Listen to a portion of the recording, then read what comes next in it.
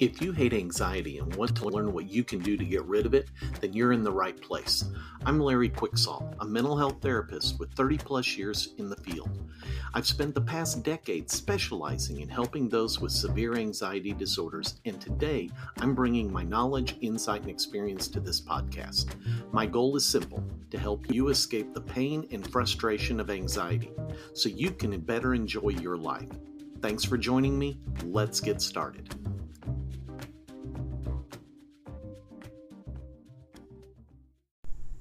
Today I want to talk about a question that I am frequently asked. What is normal?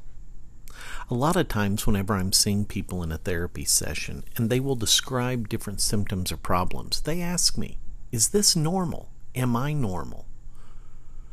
And normal sounds like it should be an easy to answer question, but there's several different ways of defining it. So let me just kind of touch base briefly on each of those.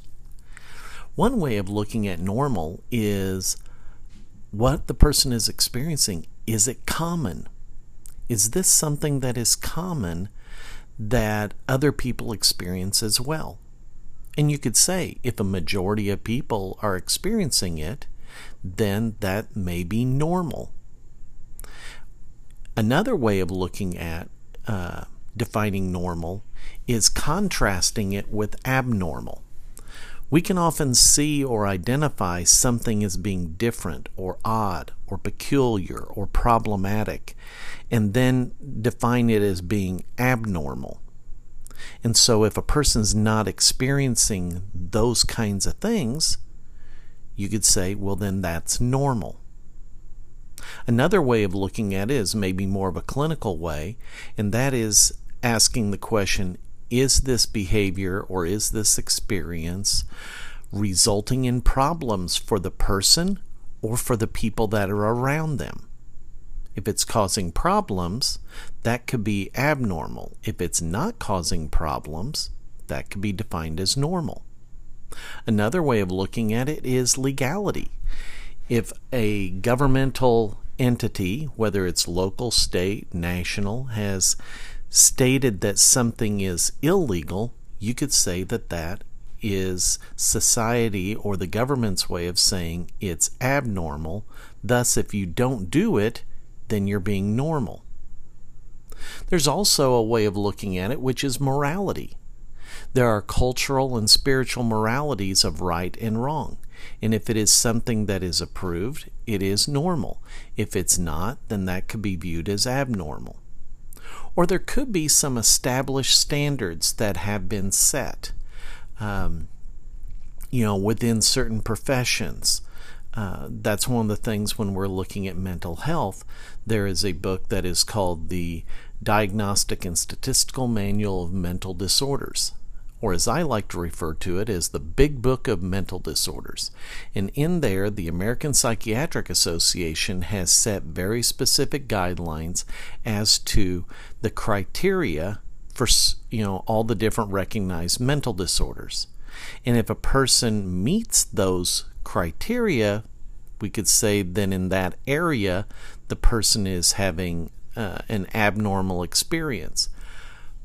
And if they're not experiencing it, thus, a person may be, quote, normal, unquote. Now, another factor that comes into defining whether somebody is normal or a behavior is normal, you have to kind of look at the population that we're talking about. A behavior may be normal as far as being common in a specific population, but not among the general population. For example, a lot of times anxiety is found running amok inside families because part of anxiety is a learned behavior. And you can have a family that kind of shares the beliefs about anxiety. I had a person the other day regarding the amount of alcohol that he drank, and he said, you know what, the people I hang around with drink a lot more than me, so I don't think I have a problem. So in looking at it as a common aspect with his defined set of friends, he was normal.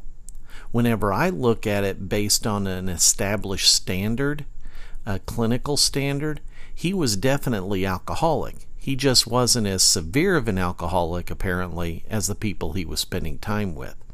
You can also have defining based on a culture. Some cultures believe that, a behavior is normal where other cultures don't. And so you can have those factors involved. When we look at anxiety, what I typically use as my gauge as to whether a person or an experience is normal or abnormal is I look at, is the person having distress? If a person is having distress, if they are missing out on parts of their life that other people can experience in their life, such as going to concerts, going out in public, being comfortable being by themselves, not having to deal with panic attacks. If they are having distress, then that is fitting more into the abnormal. If they're not experiencing those things with anxiety, if they get startled but it doesn't turn into a fear reaction or their fight or flight response getting activated, then that's more normal. But if somebody's having distress and they're wanting help with it, to me, that's a good reason to try to help somebody. And that is my goal, to help so that in that area they can return to a state of normal. Okay, that's it for today. Have a good one. Bye.